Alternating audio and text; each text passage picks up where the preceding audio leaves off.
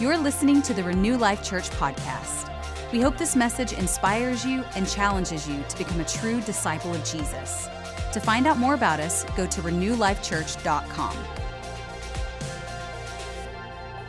Oh, what a joy to be here. Can I just start there and say, just what a joy to be here today? For those of you who don't know, my name is Stephen Williamson. My wife and I just recently in July moved from Midland to Lubbock to be a part of the hub staff there for Renew Life. And really what that's looked like practically is it's looked like not a lot of travel. For the past several months. I've been here just a handful of times doing worship and such, but we're finding strides, finding rhythms, and we are living life to the full.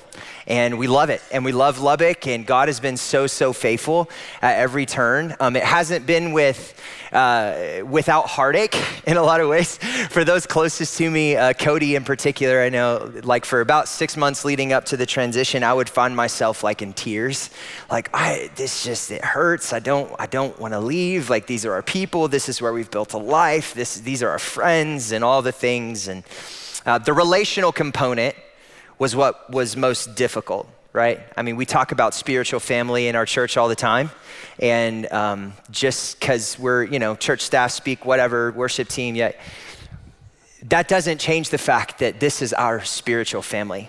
And so it was tough in leaving, but let me just say this, the Lord has been so faithful in relationships and establishing us in the health of our kids and our life. And so honestly, we're really happy, fulfilled, and satisfied, but that really starts with we gave the Lord our yes. We gave the Lord our yes. And I say all that to say this. It is really good to be here today. It's really good to be with you guys.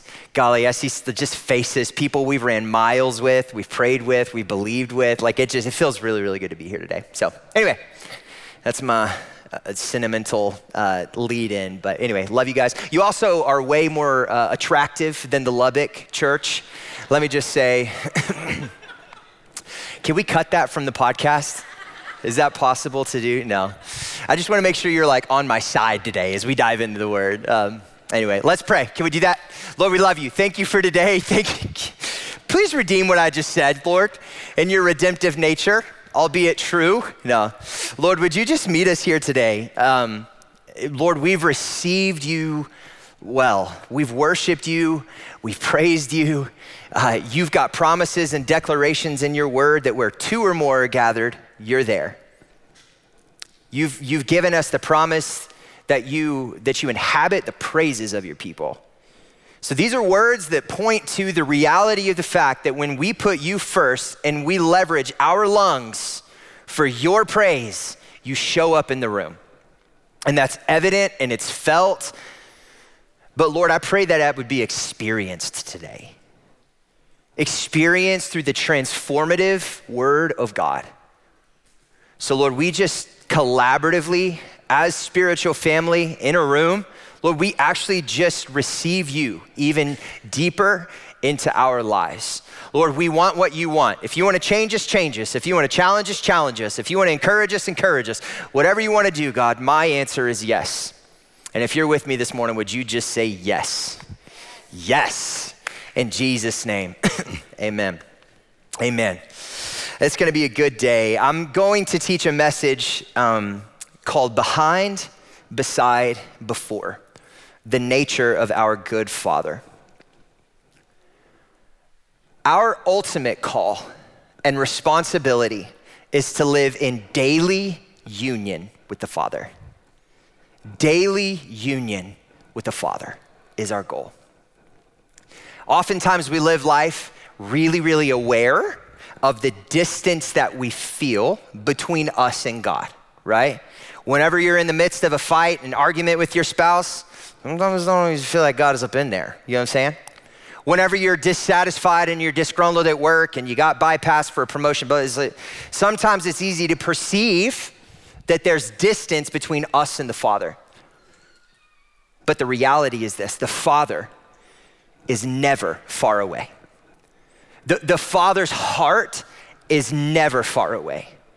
The Father's desire for your good is never far away. And I believe that what is going to be presented by way of a challenge this morning is our ability to understand that, not just as head knowledge, but as heart knowledge.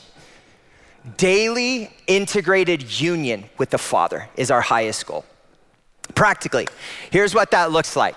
It's one thing to have union with the Father and to feel the like the burning and the excitement, when we got drum breaks and piano, like the loud worship, it's like snot bubbles and tears, and it's like, oh God, you're so real and you're evident. Like, it's so easy to get into a room and feel those type of experiences. But daily union with the Father looks like not just reserving that space in your soul for a Sunday morning, it looks like engaging in that space with the Father on the regular. Come on, I'm talking about union with the Father when you're in an argument with your spouse. I'm talking about union with the Father when you're disciplining your kid and it's like the fifth spanking and you're like, please just listen to me. I'm tired. I'm talking about union with the Father in work and dissatisfaction and fear. I'm talking about union with the Father that is so integrated that there is no space between your heart and the Father's heart for the enemy to seep in and make you believe and or perceive that the Father is far from you, because I will assure you that the Father is never far. The Father's heart for you is never far. And so this morning we're gonna camp for the majority of the message in Genesis chapter 3, if you want to turn there with me. And we're going to explore the nature of our good Father, that he is behind us, that he is beside us, and yes, he is before us. That should give us confidence in our daily life. Come on, let's go to Genesis chapter 3. We're gonna start in verse 8 to set the stage for what we're about to read. So this is post-creation, okay? God has created everything. He separated the sky from the earth, the sun from the moon. He's formed all the animals, the humans, and now they're living in this perfect bliss. Imagine a world with no conflict. Imagine a world with no shame, no understanding of sin, no sin consciousness. I'm talking about a unity with the Father that has never been disrupted. Come on, I want you to understand the context of the story today. I want you to immerse yourself in the story today. This is the reality that Adam is living in. This is the reality that the Father is living in with Adam and with Eve. So let's pick up in verse 8. It says, when the cool evening breezes were blowing, the man and his wife heard the Lord God walking about in the garden. So they hid from the Lord God among the trees. Then the Lord God called to the man, "Where are you? Where are you?" I just want you to be really honest and even ask yourself this morning that question. Where are you? Did a reference as I began speaking today strike a nerve? Is there contention? Is there discontentment? Is there frustration? Is it a mountaintop? Is it a valley? Like where are you? I believe that your honest evaluation of where you are and authenticity is what will set you up for the Father to take you into the next chapter of your life. Because where you are is actually your non-negotiable starting point.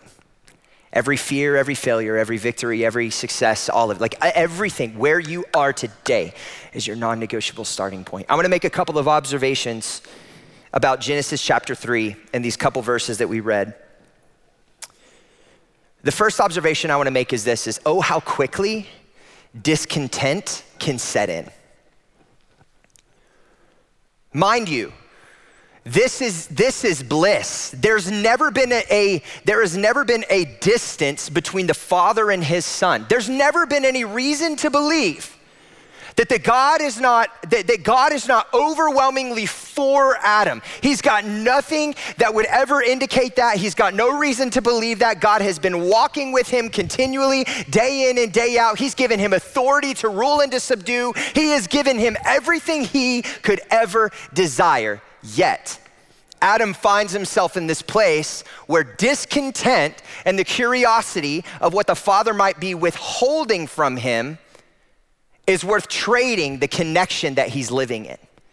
The daily integrated union with the Father. Oh, how quick discontent can set in. I want you to just be really honest with yourself. Are you discontent with the Father's hand? Are you discontent with the Father's prevailing hand and his plan and his purpose? Further, are you discontent with the leader that's been put in your life, the spiritual father, the spiritual mother? Are you finding yourself in a place of discontentment? I will promise you that discontent, 100 of the time, when not addressed appropriately, it will create negative fruit in your life. I don't know a better way to say that. Discontent, allowing yourself to become disgruntled, frustrated because of what people are not doing, projecting things onto them that they did or didn't commit to, becoming disgruntled and dissatisfied will always produce negative fruit in your life. Second thing I want to observe is that verse 8 says this: when the cool evening breezes were blowing. The timestamp on this, the descriptive words about the time of day, the condition of the evening, actually indicates to me that this was a familiar circumstance. This wasn't just a one-off deal where God wandered into the garden just to check up on Adam and Eve. No, it was the cool breezes in the evening. This tells me that the Father actually cherished these moments with the Father and the Son as they walk in union together. How many of you have kids? Yeah, so you're well aware then that there are some things that like only you guys understand. It's like you make eye contact. It's like, all right, every kid knows mama's eyes. You know what I'm saying? Mom makes those eyes at you and you're like, my life's about to end. Then there's the bright side, the fun side. There's the inside jokes. There's the nudges, there's the relational equity that's cultivated in time and over time, the things that only you understand. Come on, I want to paint a picture to you of this. We're talking about a father and a son. We're not talking about a far-off God who's never made connection, who created him just to observe and see what happened. We're talking about a loving father who takes time out of his day on a regular basis to immerse himself into his son's story as they walk in the evening in the cool breeze. And I can just imagine the inside jokes. I can imagine as they're walking through the garden, the things that only Adam understands that the father says. I can imagine them belly laughing as the father pushes Adam into a bush and he's like, I want you to immerse yourself in the story and the reality of this. This is a father and this is a son. And they've never, ever one time had any type of disconnection whatsoever. We can become really familiar and desensitized to conflict. Come on, I live in it. You live in it. The father had never actually tasted distance from his son. This is before any type of separation has been experienced. So my third observation is this, is that when the father walks into the garden and asks the question of his son, where are you? It's not coming from this place of like, Adam, where are you? I heard what was happening, where are you? But I hear the father's heart as he walks into the garden, expecting his son to meet him because it's the time that they walk in intimacy and connection. And I just imagine the father asking with sincerity and compassion in his heart, son, where are you? This is what we do, son. This is where we talk, son. This is where you tell me the stories of the day, son. This is the dinner table, son. This is where you tell me why on earth you named that thing a kangaroo. That's a strange word, son. I'm talking about an intimacy between a father and son. So when the father comes into a garden, he doesn't push his sleeves up and ask a question demanding his presence. Where are you? Get out of your room. Come here. Get in this living room right now. You need to talk to your mother. No, what he's saying is, where are you? You see, God is omniscient. His presence is everywhere. His presence has gone before us. His presence surrounds us. We'll read about that later on in another scripture in Ephesians. But he actually knew the answer to his own question. So why ask? Why ask the question, where are you? It's because the Father cherishes the two-way conversation that creates connection between the heart of a father and the heart of a son.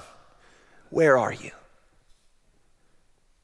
So as I ask you the question this morning, where are you? I want you to hear it not as my words as a speaker on a platform. I want you to hear the words of a father that would ask you, where are you in your story?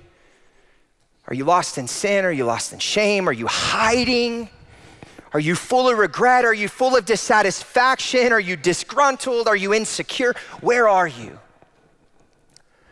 The reason the father comes into the garden and asks questions is because he's actually more interested in intimacy than he is just reading Adam's mail and telling him what he had done wrong.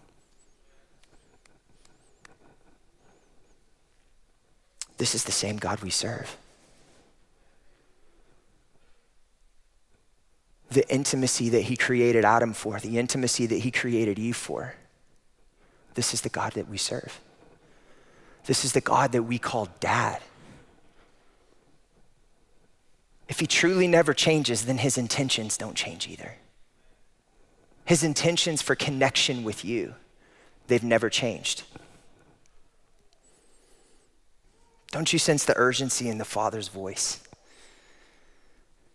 See, what the Father recognized in a moment in the garden was the sting of the loss of intimacy with his beloved. I want to continue reading in verse 10 of Genesis 3. This is immediately after God's question, where are you, in verse 9. It picks up. Adam says this. He replied, I heard you walking in the garden, so I hid. I was afraid because I was naked. So the father asks another question. Who told you that you were naked? There's no response from Adam. I want you to notice that. So the father asks another question. Have you eaten from the tree whose fruit I commanded you not to eat?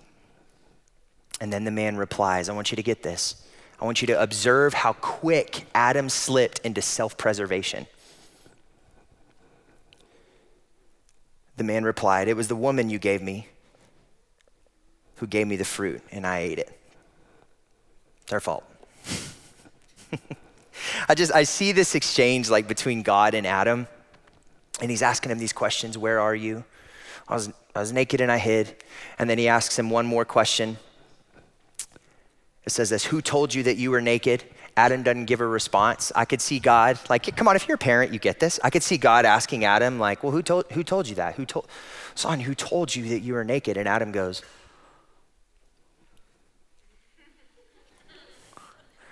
and so he stands there with that look on his face, right? Of like, I don't want to talk about it. And then, so the father goes, did you? Okay. The Lord's like, all right, I'm going to give you a layup here.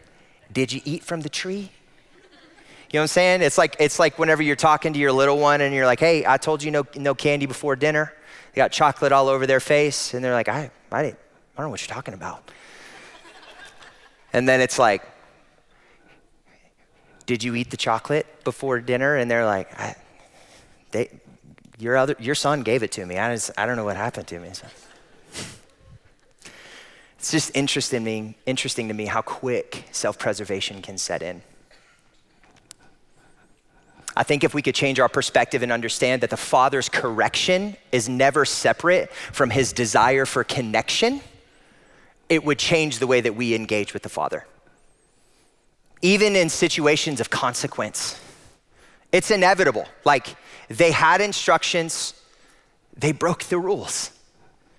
So there's this inevitable thing that has to happen that's called consequences. Like you knew the rule, you broke the rule. So the Father kindly and gently invites Adam into this conversation. Where are you? What did you do? Did you eat from the tree that I told you not to eat from? He welcomes them into this conversation because consequences are necessary. But I see the Father, as he's asking these questions, coming to the realization of the severity of the disconnect that he is now experiencing between him and his son. The tear in his heart that says we're not what we used to be. So in verse 13, let's move on. It's interesting. Adam goes into self-preservation in verse 12. This is the one, it was her fault. She gave me the fruit, I ate it. And then verse 13, get this. I think this is so in the nature of a woman too. Verse 13, the Lord God asked the woman, what have you done? No layups here. She just said, what have you done? And then she says, the serpent deceived me. That's why I ate it. Very direct, very straight up, very honest. No self-preservation involved. Now I want to pay close attention to what happens in this moment. The Father has caught the full context. The Father knows the full story. Adam, what happened? Where are you, son? We're supposed to be walking. Did you eat from the tree? He's not answering. Turns to the girl. What happened? And she goes, I got deceived and I ate the fruit. So now the Father has the full picture of what happened. Now I want you to understand what happens next in verse 14. This is after the woman says, that's why I ate it. Verse 14, immediately after. Then the Lord God said to the serpent, he changes his gaze from his beloved, from his son and from his daughter, and he fixes his eyes on the serpent and he says, because you've done this, you are cursed more than all the animals, domestic and wild. You'll crawl on your belly, groveling in the dust as long as you live. And it will cause hostility between you and the woman, and between your offspring and her offspring. He will strike your head and you will strike his heel. Why did he turn his attention from the ones that are gonna experience the consequences, the ones that broke the rules, the ones that created the separation, the ones responsible for the tear between their hearts? Why did he turn his attention from them to the serpent? It's because he needed his son and his daughter to observe that he will violently eradicate anything that's causing distance between his heart and theirs. So in verse 14, he found it so much more consequential to say, watch this. There's separation, there's consequences, and that's inevitable. We don't get to remove that from the story. But it points to the fact that God is so interested in intimacy and connection with you. The correction of the Father is never separate from the desire for connection from your Father. Here's the reality about consequences. The nature of consequence is actually to reinforce and to strengthen connection. The nature of consequence is to reinforce and to strengthen connection. I can't tell you how many times we've disciplined our kids. You know where they want to be found immediately after? Right in my lap.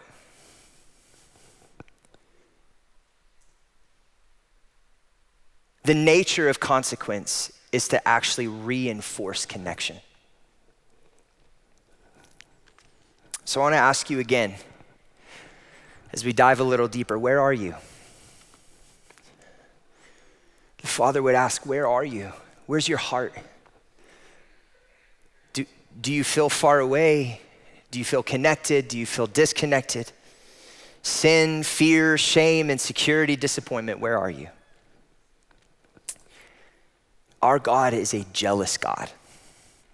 You ever heard that? Do you know that? God is a jealous God.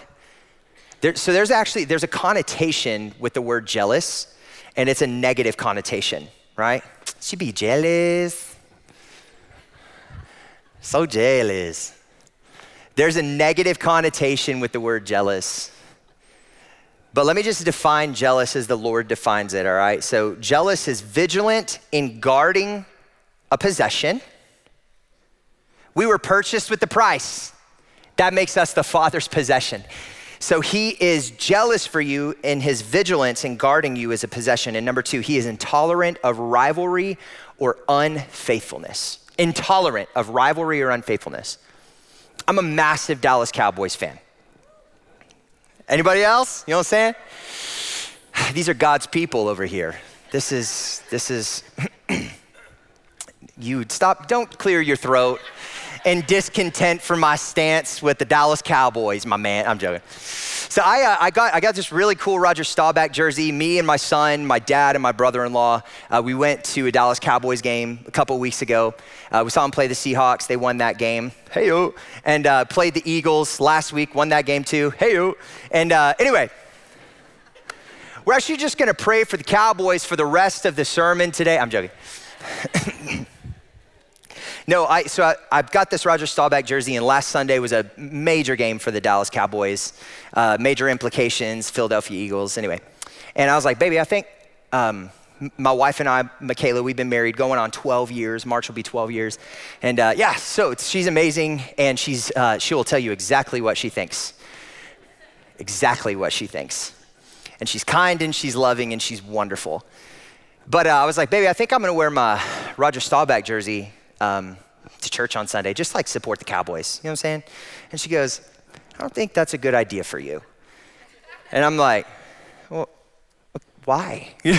And she goes, well, she said, babe, there's like two categories of people that wear Cowboys jerseys. So there's two categories of people. She said one category is the type of person, like my man up here, like I was complimenting him on his Cowboys jersey a second ago, like they just make it look good. Like they got muscles, they got like, you know what I'm saying? They wear like Nikes or whatever, like they look good. And she said, and then there's this other category of people who wear Dallas Cowboys jerseys, and they're trashy. And she told me, she said, I think with all you got going on up here right now, she said, I fear you'll fall into the latter category.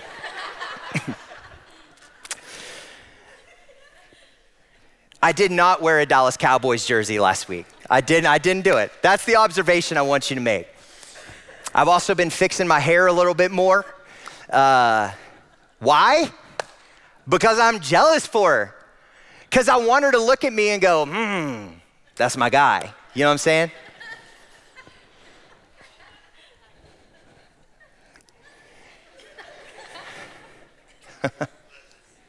Just gonna let it simmer.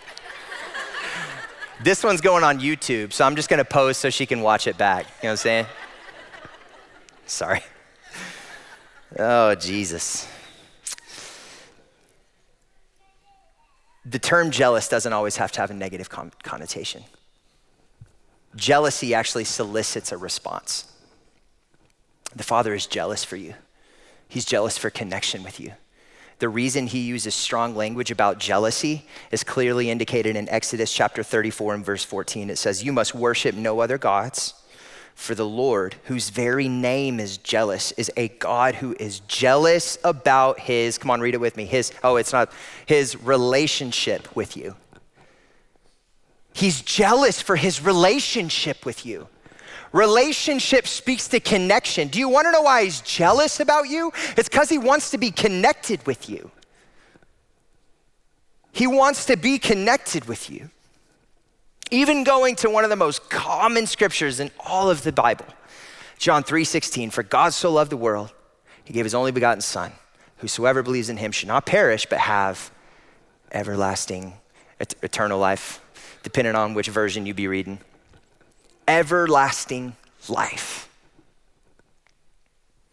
What's that speak to? It speaks to the nature of our God who wants to live in connection with you for all of eternity. All of eternity. The nature of God is that he's omniscient. Omniscient means that he knows everything, as in the story is told by an omniscient narrator. The nature of God is that he's also omnipresent. That means that he exists in the past, the future, the present, all at the same time. He sees everything, he knows everything. Now there's this natural response that's gonna happen inside of you as a result of knowing that that's the nature of our God.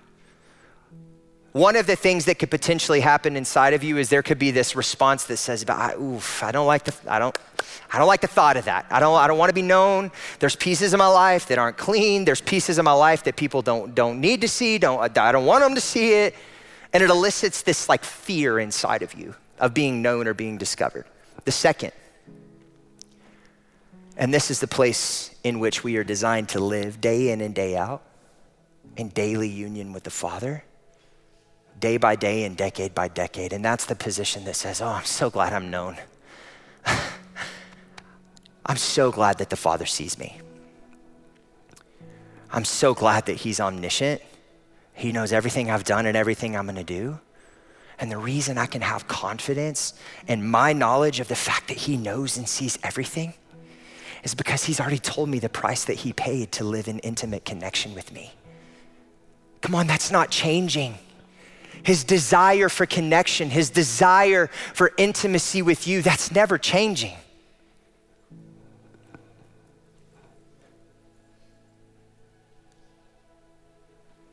I want to read Ephesians chapter 4. I'm going to start in verse 8 as we wrap up our time together.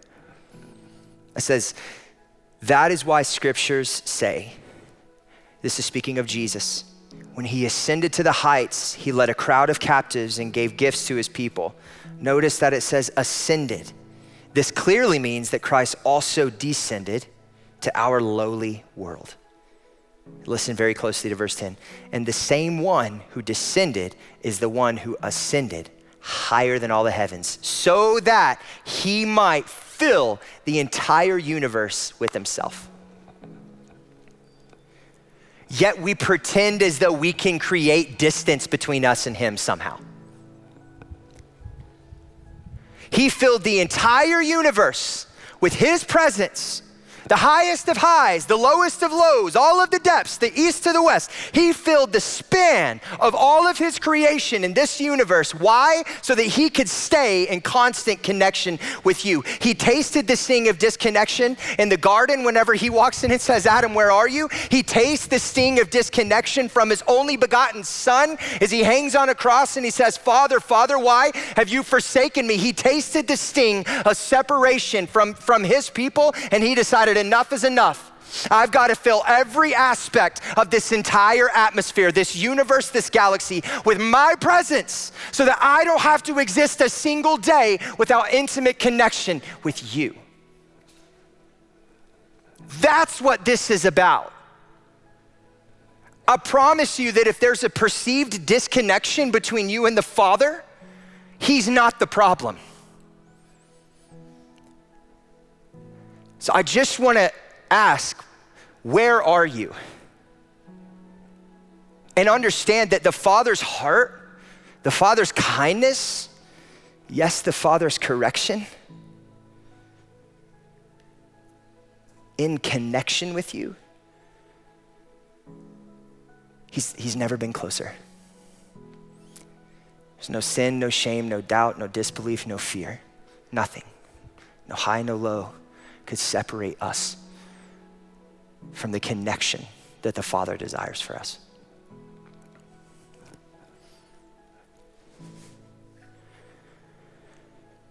Behind, beside, before. In Psalm 139, it says that you were knit together in your mother's womb. He is behind you. He is beside us. He's an ever-present help in time of trouble, Psalm 46 tells us. Ever-present. That means ready and available right now. Ever-present help in time of trouble. And this one is really comforting. He is before us. Isaiah 46 teaches us that the Lord knows the end from the beginning. And he desires connection with you.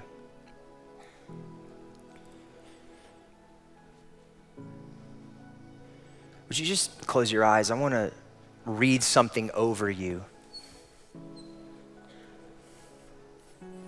As you evaluate in your own heart of where am I?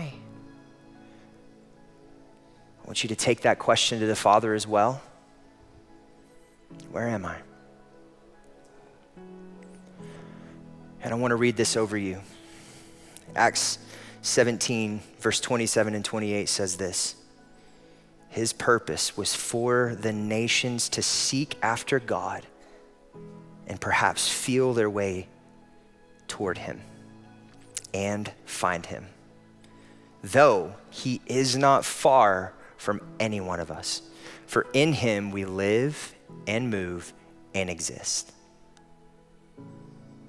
Thank you, God, that there's actually no height, there's no depth that could separate us from your love. God, so good to know that there's nothing that I could do, say, think, believe that could actually separate me from connection with you.